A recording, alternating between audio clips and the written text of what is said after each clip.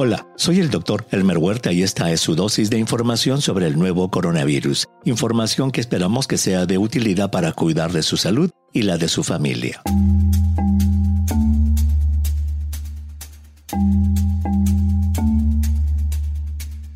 Tal como lo hemos escuchado en previos episodios, además de la característica que tienen los virus de la familia ómicron de burlar los anticuerpos producidos por la infección previa y las vacunas, este linaje de virus es capaz de ser muy contagioso. La consecuencia de esas dos características es que el número de infecciones causadas por ómicron es muy alto en casi todos los países que reportan sus datos. El asunto es que además de esas características biológicas del virus, existen otras condiciones en la sociedad que contribuyen al explosivo aumento de casos de COVID-19 que se están observando con los virus de la familia ómicron. Por ejemplo, el comportamiento de la población en relación al uso de mascarillas y la observancia de asistir a espacios cerrados y sin ventilación también pueden explicar el mayor aumento de casos.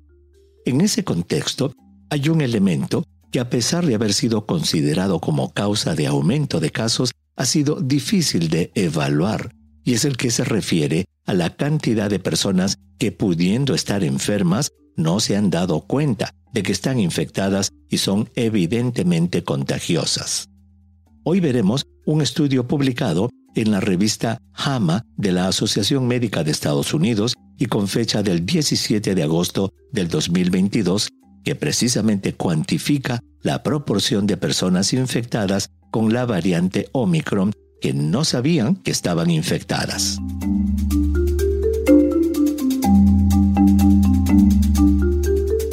El estudio, hecho en la ciudad de Los Ángeles, analizó los datos de 6.385 personas, todas ellas empleadas en un centro académico hospitalario y participantes de un estudio destinado a conocer, mediante estudios de sangre, si estaban o no infectadas con el SARS-CoV-2.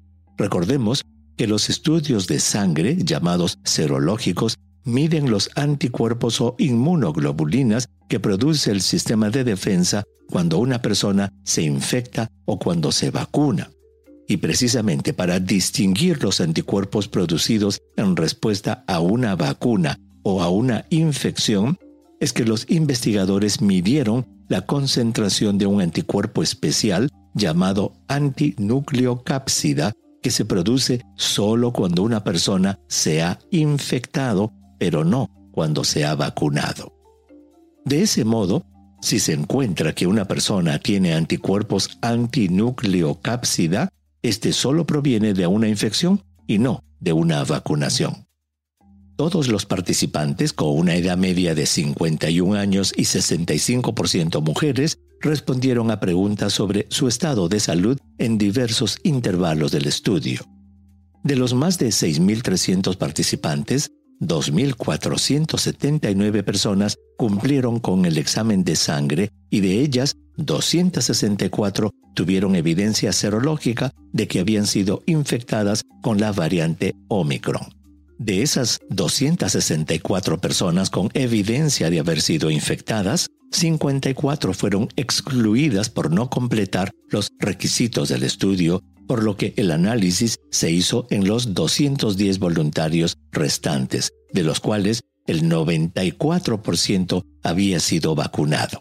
El análisis de los cuestionarios en que los participantes respondían a la presencia de síntomas respiratorios indicó que solo 94 de esas 210 personas infectadas, o sea el 44%, sí se dio cuenta de que se había infectado.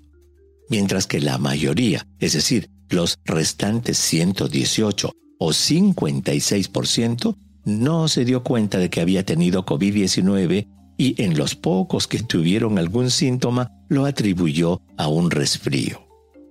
Los autores concluyen que una gran proporción de contagios causados por la variante ómicron puede ser explicada por el hecho de que las personas no se dan cuenta de que están infectadas, lo que obviamente impide que puedan tomar las medidas de precaución para evitar el contagio. Dicen también que el mayor uso de pruebas caseras de antígeno podría ayudar a que las personas que sospechen haber tenido una ocasión de contagio puedan descubrir si están infectadas e iniciar las medidas de precaución.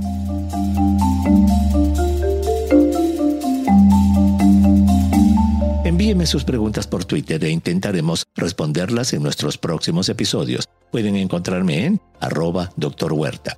Y si cree que este podcast es útil, ayude a otros a encontrarlo calificándolo y revisándolo en su aplicación de podcast favorita y asegúrese de suscribirse para obtener el último episodio en su cuenta. Y para obtener la información más actualizada, siempre puede dirigirse a cnnespañol.com. Gracias por su atención. Chao.